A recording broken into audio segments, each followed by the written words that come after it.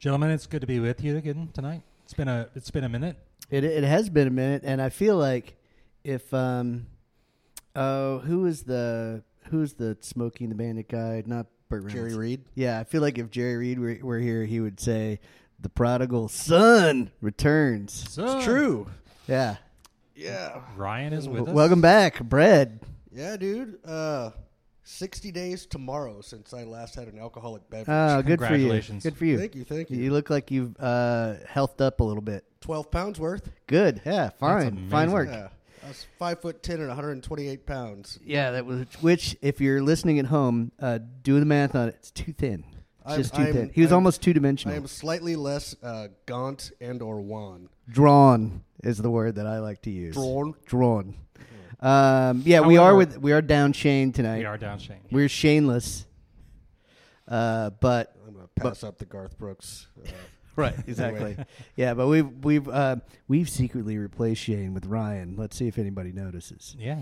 Yes, Ryan Crystals. Right. Exactly. Now it's My Ritalin. porn name. Or I'm not sure why that is. Just so weird. Oh, this show's off to a great start, fellas. It is off to a great start. Yeah, so lots have been going on. Since we last spoke to you guys, South by Southwest has come and gone. Every year I think the same thing, which is like, I know what this is. I'm going to manage it. It's just no managing that shenanigans. No, and then you end up here 3 weeks after, and you're like, what the fuck just happened? Yeah. No, it's like, and it's difficult. It is one of those things where it's kind of difficult to explain to people who haven't been here and been through the ringer. Yeah. That it's like you come out on the other side, and like, even if you just are okay with, there's no FOMO, like, it's fine. There are 10 other great things going on right now. I don't mind missing.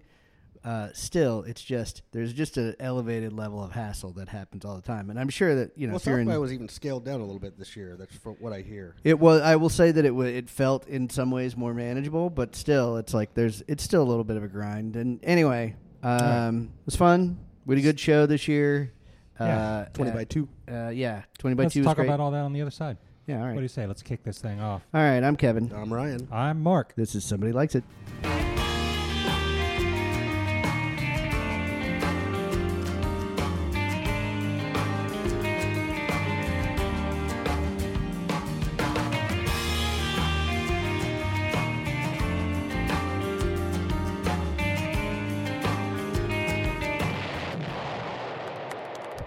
Hey, so apparently Rolling Stone put out a article today that music is finally making more money as of now than it was in 2007.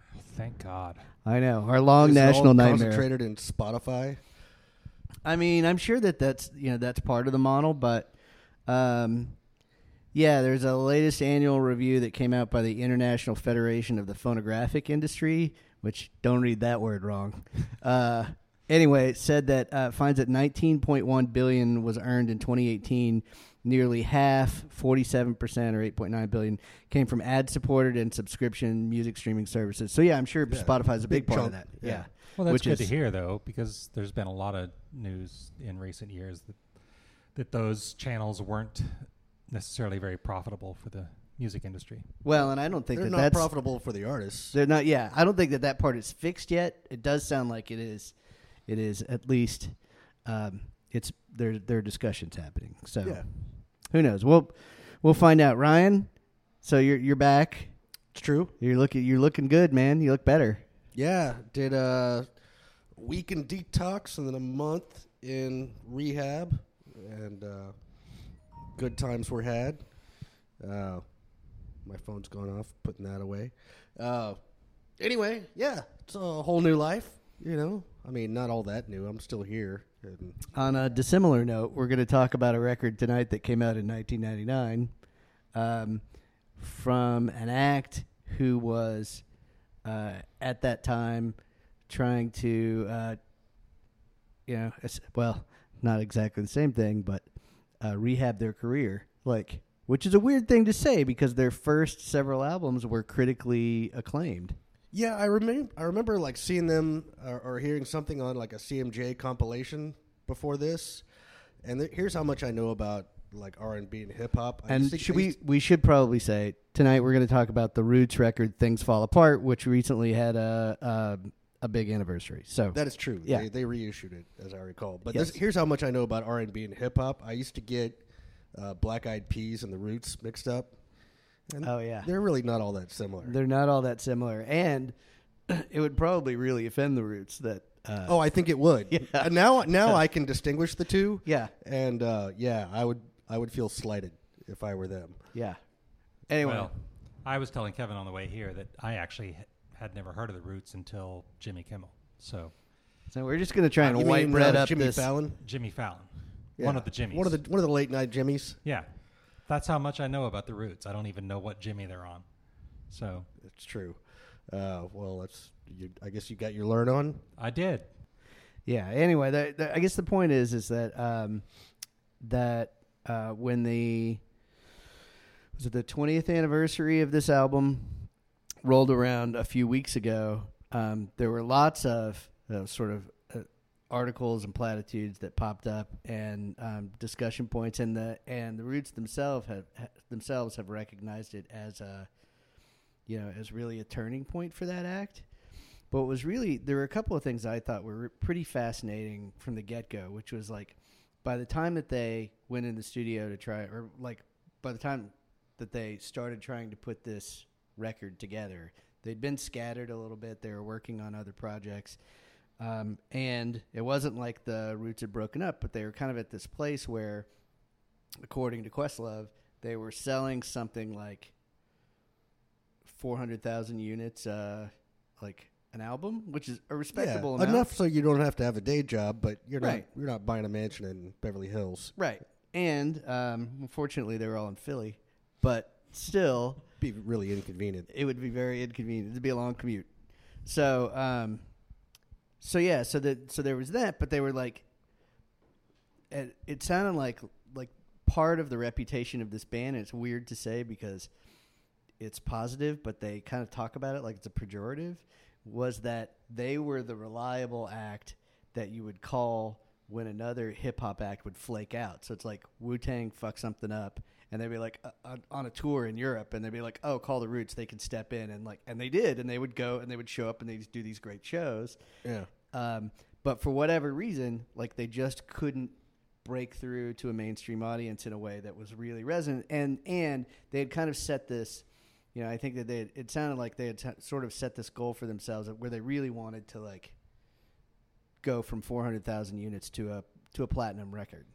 And so, Well, they eventually did this. I think Which- it went we'll gold get there. initially, and then it took like another 10 years before it went platinum. yeah, it actually went platinum 14 years after it Okay. came out, which I thought was also kind of funny because, I have spent a lot of time, like at least giving some thought to some other acts, which we won't get into. It's sort of not important, but who like get to a similar threshold, and they're like, if this next album doesn't do, X, Y, Z, then we're gonna call it quits. Well, the Roots just weren't really wired that way, and there are a lot of those guys. But I was like, but the reliability thing they talked about, like it was a pejorative, like I mentioned. But I also think that's why they're Jimmy Fallon's backing band. Yeah, they're Like- reliable. They're reliable. They show Yeah. up on time. They're and like the utility guys of the hip hop community. Ryan, you know this. You probably both know this story, but it probably makes sense to share it given the context of tonight's show. The time that I made the Roots uncomfortable. 10 years ago, I was in New York with Allison, and we were there for several days and decided to take in. We got tickets to go see Fallon's original late night show. The opener, a very funny guy whose name I, of course, totally don't remember.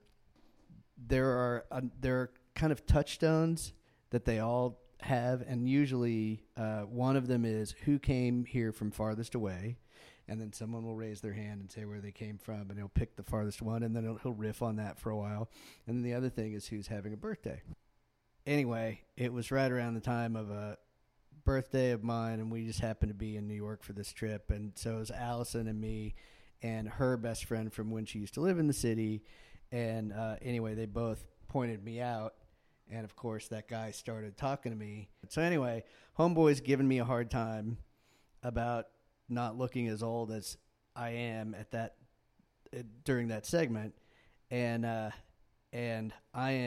don't mind being in front of an audience, but I really don't like it if I'm being picked on and it's like you sort of have to play along. And anyway, it's just sort of not the perfect scenario.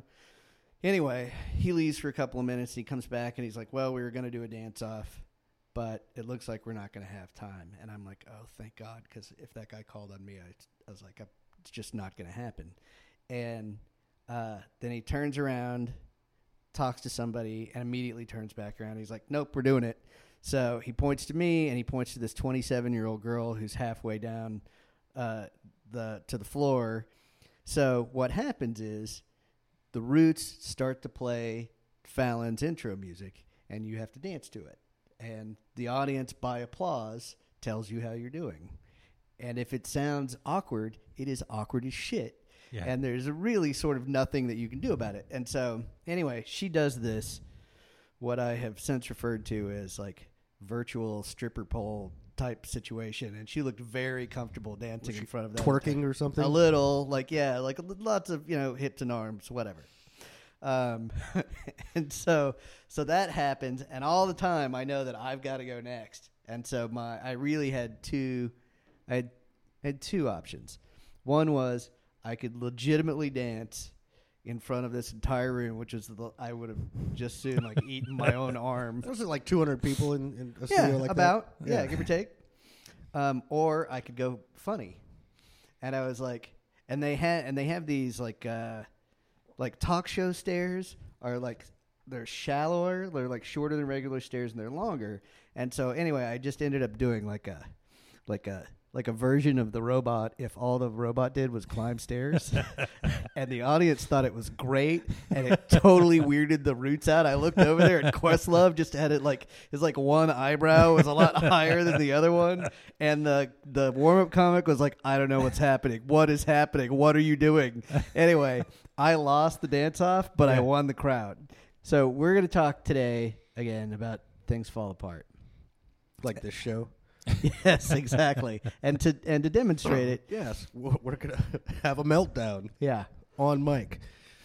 No, and it is the album was named after the novel by, and I'm going to totally punt this name too, Chinua Achebe, which in turn was named after a poem or something. A line from the Second Coming by Yeats.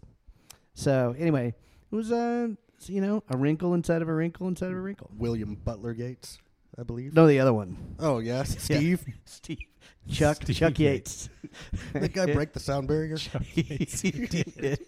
He's the one that and wrote some poetry. Right, yeah. Busy dude. Versatile. Renaissance man. He had a lot going on. Anyway, there's lots more to talk about, but I think we probably ought to spin one. I mean, we should. I've been spinning a yarn here. How about Dynamite? Sounds dynamite. I dig that one. Yeah, I do too. Let's play that one. All right.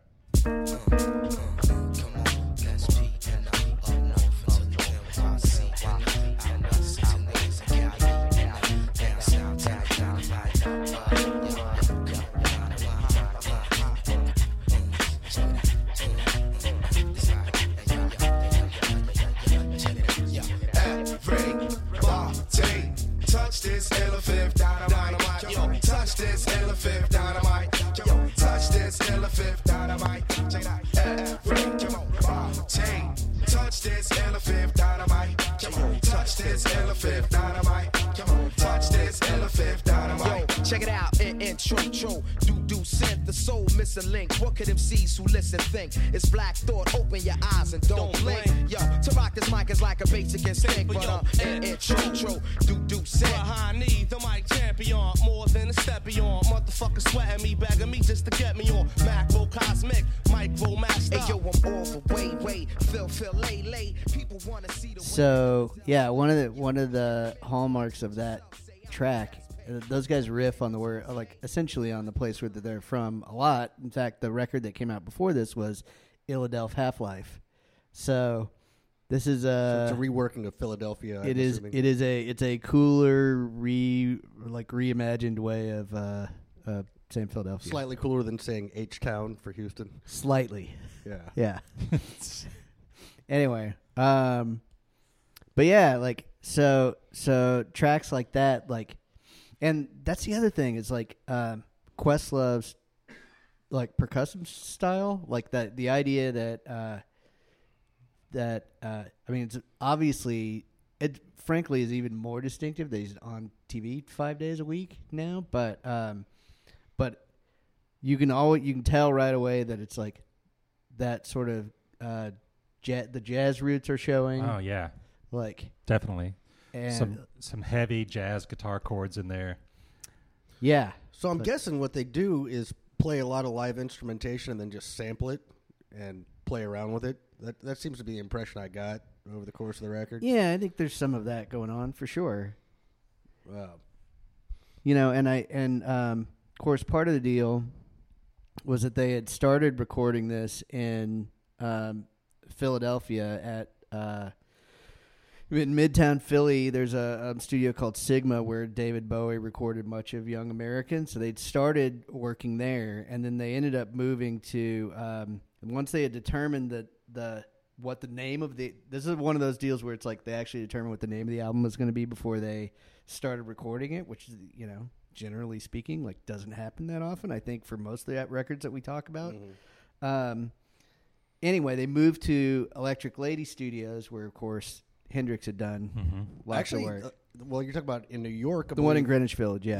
Yeah, it was all nearing completion when he died. He never actually recorded there. It was for is that right? It was for him, and he died like a month or two before it opened. Okay, well, yeah, the article that I had Didn't know read that. said it was made famous by Jimi Hendrix, but but totally stands That's to how reason. it got the name, and he was supposed to.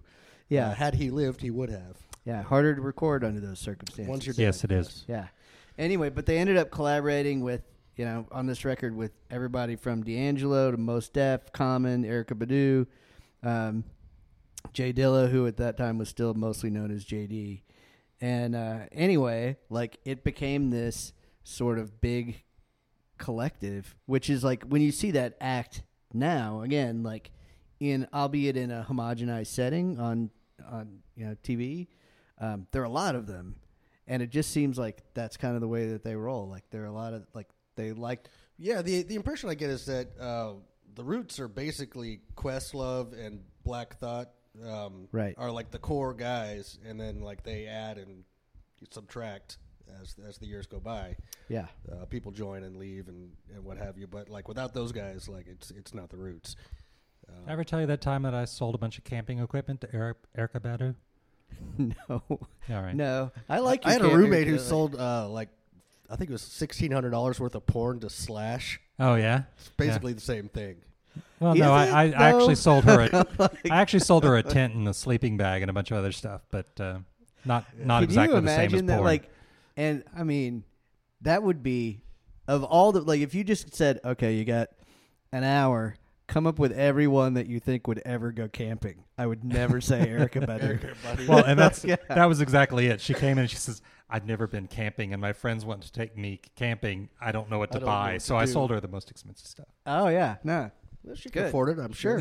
Yeah, no. You need a lot of tent if you're That's Erykah right. Badu, a lot of intent. and well, that too apparently. Yes. Anyway, yeah, no, but it just sounds like, you know, they were teetering on the edge of like trying to figure out what they were going to be, and they had been this thing that was, you know, where it almost, the impression that I get from some of the things that I read was that it almost sounds like they weren't necessarily sabotaging their own success, because if you're moving 400,000 units an album, like that's by all intent like successful. But they were far from household names and kind of bubbling under, and Right. this was kind of like their watershed moment. See, I probably didn't like the record as much as you did. There are several tracks on it that I do like, but it is a little jazzy for me. Oh, sure. And some of them, the vocal stylings remind me of slam poetry, which I can't get behind, but that's just Like my a own- little just kind of herky jerky kind Yeah. of thing, and the music does that a little bit. But there's a few tracks a little that I like forced, quite a bit. maybe. Kind of like Yeah. I don't know, just like you.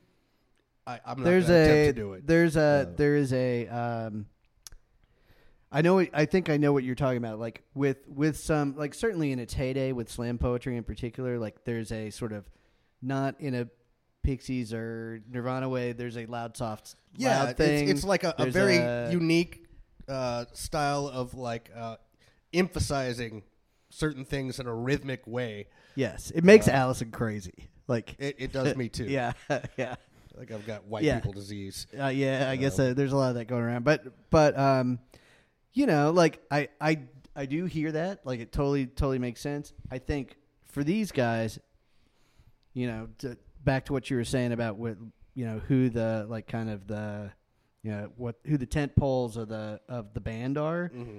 You know, yeah, those guys definitely are the, you know, the bodies around which the rest of the music rotates, and like there is a structure to it, even though there are some flourishes that sound like they're influenced by jazz. Well, and they bring in a lot of collaborators and stuff. And I will say that like I got through this record like 3 times, and I liked it more each time. But I felt like it was more good for me than I actually liked it. You know, like quinoa is like a superfood, right? It's really good for you, but I think I'd rather eat barbecue. Yeah. And I kept going back to like like Public Enemy like gets my blood going and stuff, you know. Yeah. And Sure. And 'Cause they're, it's a little important naughty. stuff, you know. Yeah. Well, like Public Yeah. Enemy is like political. It's like they want to grab you by the lapel and like make you stand up. But and also whatever. it's like their beats too, and like they're Right. kind of over the top and all Yeah. that. And this is just like I feel like I should be wearing tweed sometimes. Well, Questlove. Let's be honest. If he wore the large clock, it would be right where the drums are. Right. That doesn't work for anybody. Maybe you could turn it into some sort of percussion. He's like, I can keep time. I don't need that shit. But I really enjoyed the jazz element to it. I mean, I did too, it but kind I of was pulls like, me in. well, and it's like if Shane were here, we would talk about, you know, Diggable Planets, and we would talk about some of the other acts that specifically injected East Coast intellectual hip hop from the 90s. Yeah, some of that, right. And so, and all of, like, much of which to this day is like totally revered. So, you know, it as a movement, really interesting. But I like obviously the Roots hadn't really carved out their own place until this record came to pass, and you know, as far as they go, like it's a little bit more political and direct than their reputation had been going into some of the it. lyrics like bummed me out. Yeah. You know, and I don't, What? Not the ones about quinoa? not so much. Yeah. But no, I mean, just a lot of like, you know, just talking about oppression and what have you, and those are real issues. Okay, so to that end, like we ought to spend something else. It's not. I mean, it's kind of a song, but I think that we should play One a of the little bit interludes. of Act 1 because I feel like it sets up the rest of the record. We Yeah, I probably should agree. play that one first, but I just like that other song a lot. So anyway, why don't we do a little bit of Act 1? Things Fall Apart. And you are all But we don't even come to see our own, man. Listen, right? Listen. You know, if we had to depend upon black people to eat, we would starve to death. I mean, you've been out there. You're on the bandstand. You look out to the audience. What do you see? You see Japanese. You see West German. You see Slavic, anything. But it's except our people, man. It makes no sense. It incenses me that our own people don't realize our own heritage, our own culture. This is our music. That's bullshit. Why? It's all bullshit. Everything you just said is bullshit. What are You complaining about? I'm talking about the people audience. never come. That's right. The people don't come because you grandiose motherfuckers don't play shit that they like. If you played the shit that they like, then the people would come. Simple as that. Inevitably, hip-hop records are treated as though they are disposable. They're not maximized as product, even. So Kevin's mention as here art. doing calisthenics, and Ryan's talking about hiding bodies in rugs, Yeah. Yeah, I mean, just as one does. as one does. What was that David Tell bit? I believe it was David Tell. It's like, you know, a good friend will help you move. A best friend will help you move a body. Right? Yeah. The comedian's comedian. Yeah, that's right. Love me some David Tell. No, there's a really great. So I wanted to play that first.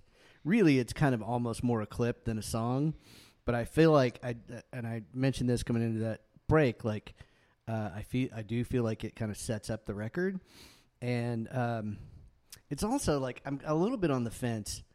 Hip hop does this a lot, and it's certainly in this in this day and age where this record came out, they kind of did this a lot. Where, as a genre, some of the samples are spoken word. In this case, you've got dialogue between two of the main characters in Mo Better Blues that are It's a Spike Lee joint. Spike Lee joint, as it were. This is the characters played by Denzel Washington and Wesley Snipes. Yeah. So anyway, to the Pitchfork review, which you'll be shocked to know, fawning.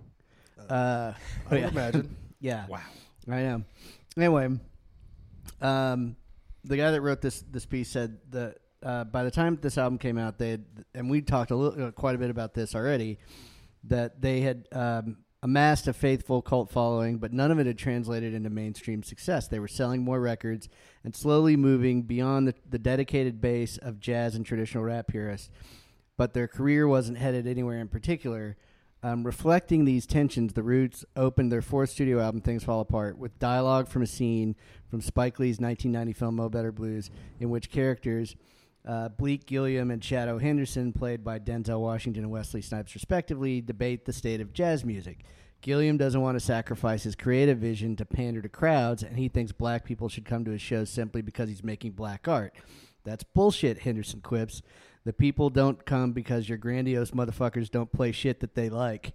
The clip seemed to acknowledge the Rouge reputation. They were too smart for their own good, too self-aware, and they were getting in their own way. It was as if, from the very beginning, the band sought to be misunderstood to find somewhere to hide from the mainstream. Wow. I will say this, and I don't mean to paraphrase every terrible A&R guy in history. I don't hear a single. Which is there is a single, and we'll play it on the other side of the. Well, no, I'm not saying there's not one, but it does sound more like an album than it does something that like a particular song jumps out at you that screams radio play. I don't know about that. I think in fairness to like hearing what you're saying, Ron, like I do think it's one of these that like bears repeat listening. There's there's some intricacy that's at play here, but there's also there definitely is a single. Yeah. I mean, I understand that. I feel like I agree that it flows from one to the next and it tells a story, but I do feel like there's some standouts here that. Oh, the other thing I thought, and I don't know where you fall on this, Mark, but I really feel like if I smoked weed, this record would really do it for me. Because I kind of remember what that's like. Yeah. And I really feel like if I just wanted to just like chill and, hit the blunt. There's a lot of truth in this record. I think in a roundabout way, I think that's what you're getting at. I think that could be. Yeah. Anyway, it seems like a record you could get lost in, and exactly. It might be further enabled by cannabis usage. Yes. There you go. THC, as it were. Yeah. Anyway, this guy goes on to say, I'll just share this one last little bit because it made me think of something else. But basically, it says that before the release of this record, they had positioned themselves as a sort of remedy for the excesses of the Bad Boys empire, in which those days became an all too easy target for the backpacker set. And he uses it basically. Some of this sounds out of context, but basically, he does mention their satirical 1996 video for What They Do off the previous record, where they mock the sort of rap video stereotypes popularized by director Hype Williams. And I would just like to say that Hype Williams is the name that you really have no choice but to be a director of rap videos. I think he's a producer also. Well, of course. Yeah, sure. He probably sells tickets. I'll First name Hype. Last name Williams. Yeah. There you go. I mean, I'd be willing to wager something that's probably not on his birth certificate. Hype Daniel Williams. I don't know. You never know. You never know. It's true. All right. Well, anyway, why don't we play? We need to go to the break. Yeah, let's do some middle stuff. Let's do the break, and then we'll talk more about this record on the other side. Break it. Cute.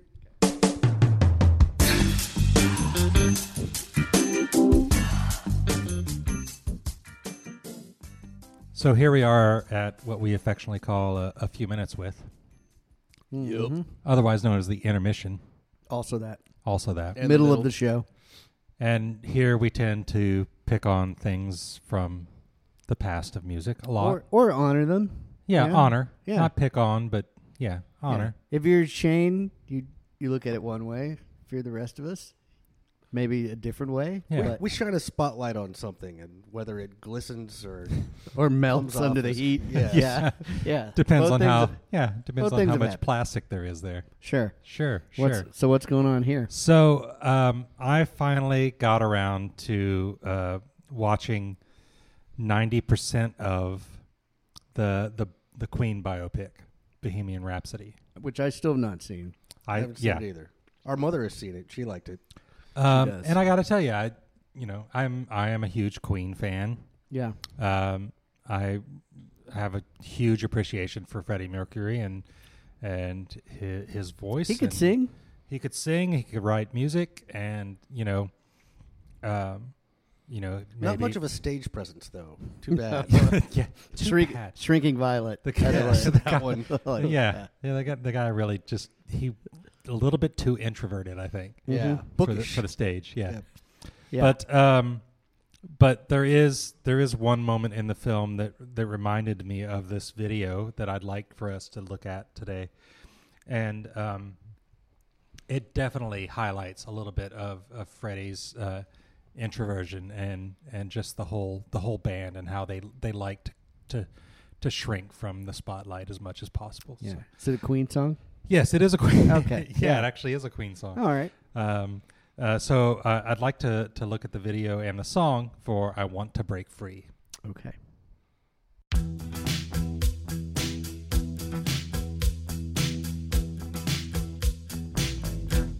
I want to break free. I want to break free. I want to break free from your lies. You're so self-satisfied. I don't need you. I've got to break free. God knows. God knows I want to break free. I've fallen in love.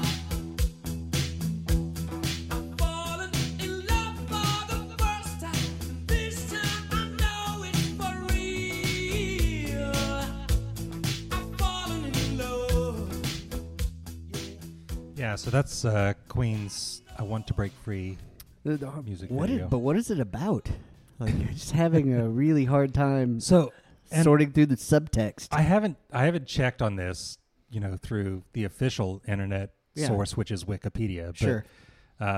according to the biopic, this wasn't even Freddie Mercury's idea. The dressing and drag. Dressing and drag and stuff. Yeah. If I'm not mistaken, like that's the video that some of their fans kind of got clued in that maybe Queen's not all straight.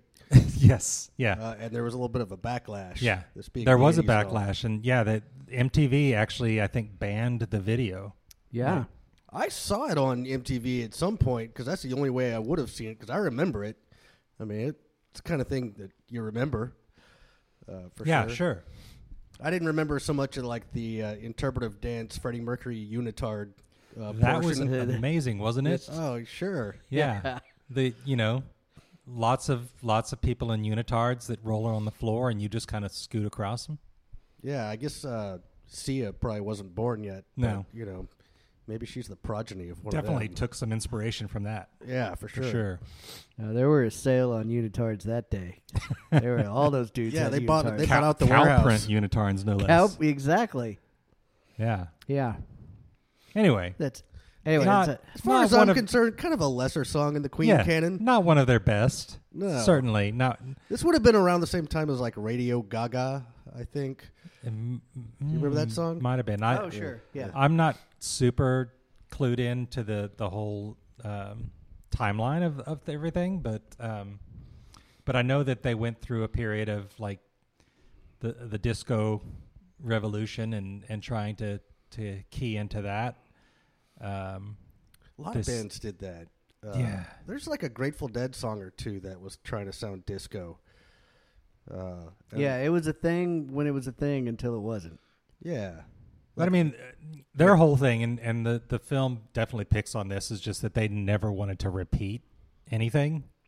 So they wanted to always be changing and they wanted Evolving. to give their fans something different. So this was definitely different. It's definitely different. Definitely different. Yeah. No, I mean, it's a decent track. I'm with you. Like, it's not probably one of my favorite Freddie Queen Mercury songs, vacuuming a house in drag. Yeah. Kept the mustache. I got to tell you, Roger, I didn't realize he was actually in drag there. I thought that was actually a woman. So, Yeah, he's pretty. Yeah, he's pretty. He's a pretty boy. Well, thanks for that, Mark. Yeah. You're welcome. I'm just sad that Shane wasn't here to appreciate No, it. Shane would have had an off-the-wall story to share. Probably. That. He can Or listen- talked about how he spent a lot more time listening to Queen songs than the rest of us, and has an observation. Yeah. And he's probably listened to Queen actually vacuuming a house. Maybe. Yeah. Maybe. Hard to say. Hard to say. But I do think we should. Possibly not in a push-up bra, though. Probably not. Anyway. Probably not. Yeah, we should probably segue back to Segue. Yeah. Like this is going to be a nice, gentle transition. Just rip it off like a Band-Aid. Let's go.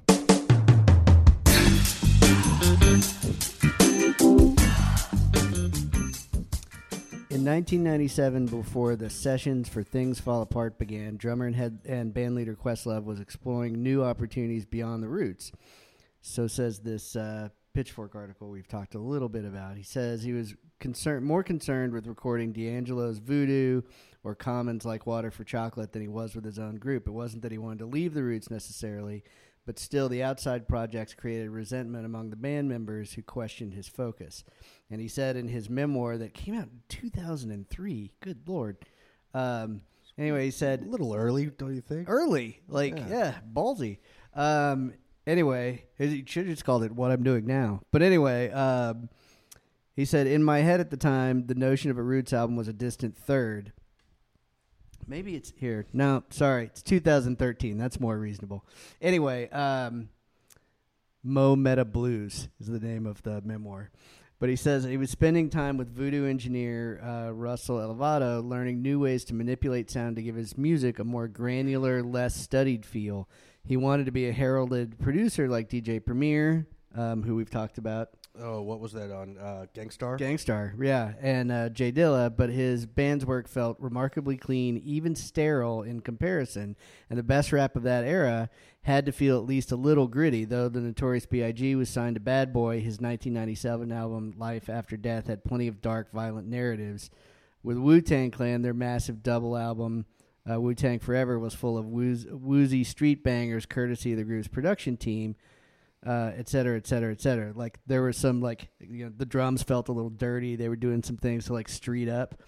It is also, so there's that battle that is coming into focus when they're concepting and trying to put this together, is that, that they have historically, before this record comes out, probably taken fewer chances. It feels like to guys who are in the band. And then, as an interesting byproduct, this record was, we give a lot of back of the hand to the Grammys around here, but it was nominated for a Grammy. It lost. Do you remember? Oh, yeah, to Eminem. Yeah. Yeah, to the Slim Shady stuff. So, anyway. I have a higher opinion of Eminem than I think you do, but... no, I think he's talented. Yeah, for sure. Anyway, yeah, so there's a little bit of that background that goes into them trying to make this record something that didn't sound safe. Yeah. Yeah, I mean, it definitely takes chances. You know what I've noticed a lot, and we haven't talked about this yet, and I don't know if you guys know, who's credited with the production on this? Is it just to the band? Because that to me was, kind of the star of the show. Well, I think it's Questlove's got his fingerprints all over it. Yeah, I mean, there were a lot of hence the producer chatter, musical beds that they would kind of rap over that they weren't necessarily congruous with, but it still kind of worked. I almost feel like the production is the extra uncredited member of the band, if that makes any sense. No, it's true, and the way that you say that, I think, is kind of important because it's not like we talk about production sometimes like it's an uninvited guest. Like, well, when things sometimes feel like it can lessen the impact of a record or whatever, and sometimes typically people are trying, or at least if you're talking about like rock bands or whatever, right? People try to get it like really clean or punchy or whatever, and the most accurate representation of a band on their best day or something. But this is like. No, the production is like, it's like an instrument. It's, it's so manipulated throughout the record, and the dynamic changes and just introducing, new sounds when you least expect them. Those layers, that nuance that would, the same thing that you were talking about in the first half of the show when you're like, this is why this would be a good album to be high to. Mm-hmm. Like, it's I'm sure you discover something new every time you listen to it. Yeah. Mark, we were talking a little bit during the break about, I think one of the things that's a tip off to the fact that this might not be, the record that had been would have necessarily been expected from their fans was the cover art. What'd you find? So originally, I guess I didn't realize this, but so there were 5 variant covers released with this originally. Which one is this? So this is the most recognized and most common image that was released, and this is actually just. It looks like a riot or something. So this is a this is from the 1960s. The image was one that they found on Corbis, which is one of these image services. But so it's a 60s era image of police chasing 2 African American teenagers in the Bed-Stuy neighborhood of Brooklyn, and basically art director Kenny Gravelis said that seeing real fear in the woman's face is very affecting. It feels unflinching and aggressive in its commentary on society, and just so I guess. That's really all there really is. Well, there's that, and then there's the idea that in the book that this record is named after, the titular character in that story is somebody who Questlove has come to refer to as a warrior who's lost in his own land. So in that sense, like I definitely think that there is a sense of like the group trying to really come into focus and crystallize what they were all about or what they frankly wanted to be as an act. And so there is, in a sense, the impression that I get is that this, in many ways, feels like their first real step in becoming who they have, their career trajectory is actually. Became. I will say this, they don't sound like they're trying out for the Tonight Show. No. Record. No, they You would not, if you listen to this, you would not go, where I bet these guys are going to be in 15 years? My parents' living room. Yeah. Yeah. Yeah. No, that's true. But it's also, I do think it's also like, I mean, if we went down the rabbit hole on some of that stuff, it would be the reason that there are bands like The Roots who end up doing gigs like the Night Show is because there are so many talk shows. It's like you have to be interesting and streetwise. It's like you can't pick a random mostly accomplished trumpeter to lead your band in covers for 30 years. You got to do something more fun. No, it works. I probably wouldn't have. They wouldn't have been my first thought off the top of my head, but no, they've made it work real well. Anyway, so I think we ought to. I think we should roll the single for the next track. What was the single? It's "You Got Me," the Erykah Badu track, the one that she guests on before she went camping. Oddly enough, it doesn't say anything about that in Wikipedia, but yeah, so weird. Actually, when was this? 1998. Yeah, this was before she went camping. Yeah. All right. Let's do that. Okay.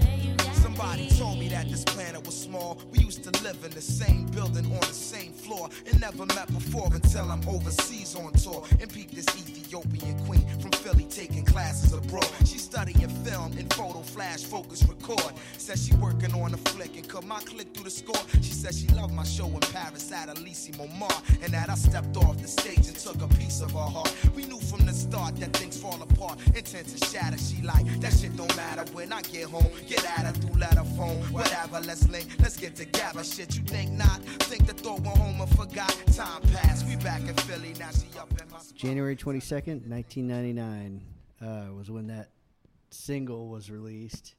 It won a Grammy for best rap performance by a duo or group in the year 2000.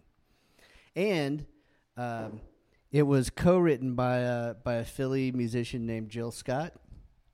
But the label MCA didn't think that she was high profile enough, so they had Erykah Badu re-record. How do I know the name bridges. Jill Scott? Is she going to like stardom at some point? No, but they would. I honestly don't know, but she's credited. But she's credited as having co-written that song. And then when the Roots would go around and perform it on tour, they would bring her out to sing that version. And then they released like the original version of this song with her voiceover instead of Erykah Badu. Instead of Erykah Badu's. So anyway, just a little bit of pulling back the curtain and the way that some of these things come together sometimes. Yeah, one of the terms that I kept seeing, just doing a little bit of research I did for this record, was neo soul, and this song I wouldn't say most of the record sounds like neo soul, but there's that. Which I don't even know what that means. Like neo soul circa 19. It's like new soul, Ryan. Is it like Jamiroquai or something? Yeah, maybe. I don't know. Maxwell, wasn't that a guy? Wasn't that a guy? That was the name of his first record. Yeah. But anyway, yeah, and again, like that's the radio friendly version of, Dynamite. They were not playing on the same stations as they would play You Got Me. Well, I should say that we won't have time to listen to it, but I love Adrenaline on this record. Yeah. That's the one that like really nailed it for me. But so those of you out there, check that one out. Dial it up. Dial it up. All right. Who's got our last track tonight? New song? That would be me.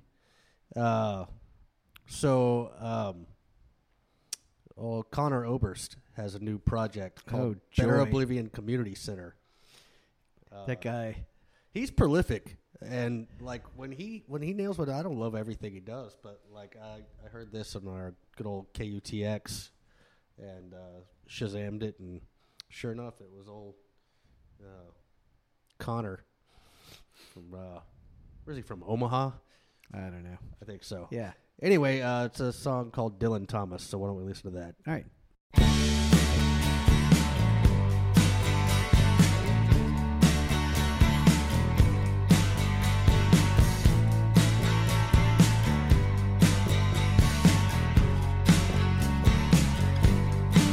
It was quite early one morning, hit me without warning. I went to hear the general speak.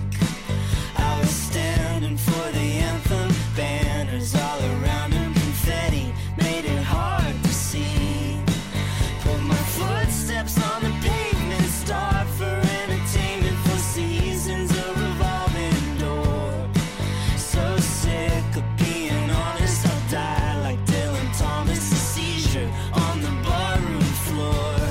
I'm getting green with this private hell. I'm going alone, but that's just as well. Yeah, Dylan Thomas by Better Oblivion Community Center.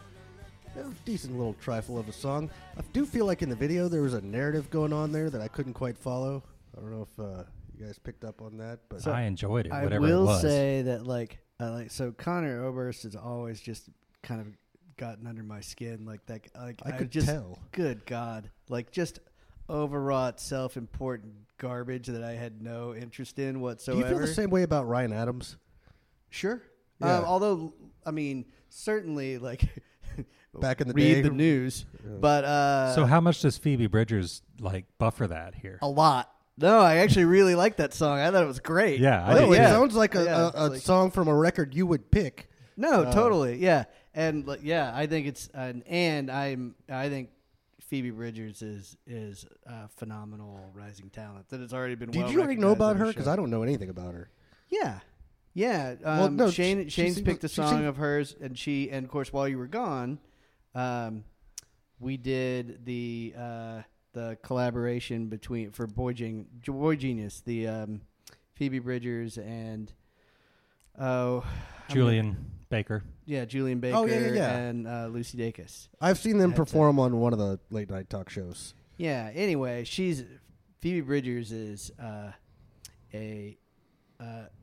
a delightful ingenue who writes really terrific music across the Ingenue board. is a good way to Definitely. put it. Yeah. I'm a fan. Yeah, I too. And anyway, and I think of the two voices that were on that track, They hers is dial really him- the one that kind of like he's a little down in the mix. Yeah, they dial him down a little bit. Which as is frankly probably- it should be. Like Yeah. that's the thing. It's like, and I am admittedly I'm a sucker for a good female lead, and I'm a sucker for tracks that like where the lyrical content might be a little dark, but the presentation is a little bit summery. And I feel like that's got some of that going on. Definitely. Yeah. Yeah. And as far as the video goes, old people, virtual reality headsets, and a lot of candles. Yeah. Right. I'm not, Yeah, I'm not we sure don't- what ties all that old together. We people don't know that what are they're doing. representations of them in old age. Is that what it is? Or was it old Yeah. people like Well, living vicariously the old as- woman as- had the same hair color as Phoebe Bridgers, so I just Okay. assumed that. Well, somebody out there, go ahead and unpack that and let us know. Message somebody at gmail.com. We'll be waiting with bated breath. Yeah. That's message somebody at gmail.com. I thought it sounded like you said mention somebody at gmail.com. Although you could, Well, that could Can be we a get thing. that too? We could try. Can we do mention somebody? Probably not now that we brought now that we brought it up. Anyway, this is a fun joint, y'all. This was, Yeah. and thank you, Ryan. That was Welcome back to the fold, Brad. Yeah, happy to Yeah. be here. Good to have you. We're very happy to have you. You here. sound like 12 pounds better. Well, I also sound like I'm stuffed up and have a cold, which is also true. That's Yeah. right. Yeah. But 12 pounds better sounds like a better. When we reconvene, hopefully Shane will be able to join us for that one. Ryan, you've got the record coming up next go round. Yeah. I'm You know- actually... I know I want to pick an Adam Ant record because I've been wanting to since Ooh. we started this. Yes. And he's going out on tour here pretty soon, and I believe it is... There is a little music nugget that they're going to perform this particular... It's one of the ones that has one of the singles on it that I love. And forgive me for... Go ahead and tell the story you're Well, going to I don't tell. know. Did I tell this before? Because I think I knew about it the last time that we recorded, which has been a little while. But I don't know if we actually talked about it. The Lonely Island is going out on tour. Those guys, We did not talk about it, but I did know that. Yes. Yeah, they're doing an Austin date. So, anyway, I do not know whether they'll do it from a boat, or before a Narnia screening. But anyway, yeah, those guys are fun, and they'll be Aha. playing some dates. What do you got? Friend or Foe. Oh, They're going nice. to go out and perform... In its entirety. ostensibly, yeah, in its entirety. And I have never seen him or Adam and the Ants play. So, anyhow. Also known as the backing band for I Want Candy. Well, Bow Wow Wow shared percussion Yes. section, as far as I know. But we'll get into Yeah. all that. Malcolm McClare is involved somehow. But yes, Friend or Foe All right. from Adam Ant. Amazing. Sounds good. Well, until next go around, I'm Kevin. I'm Ryan. I'm Mark. This is Somebody Likes It.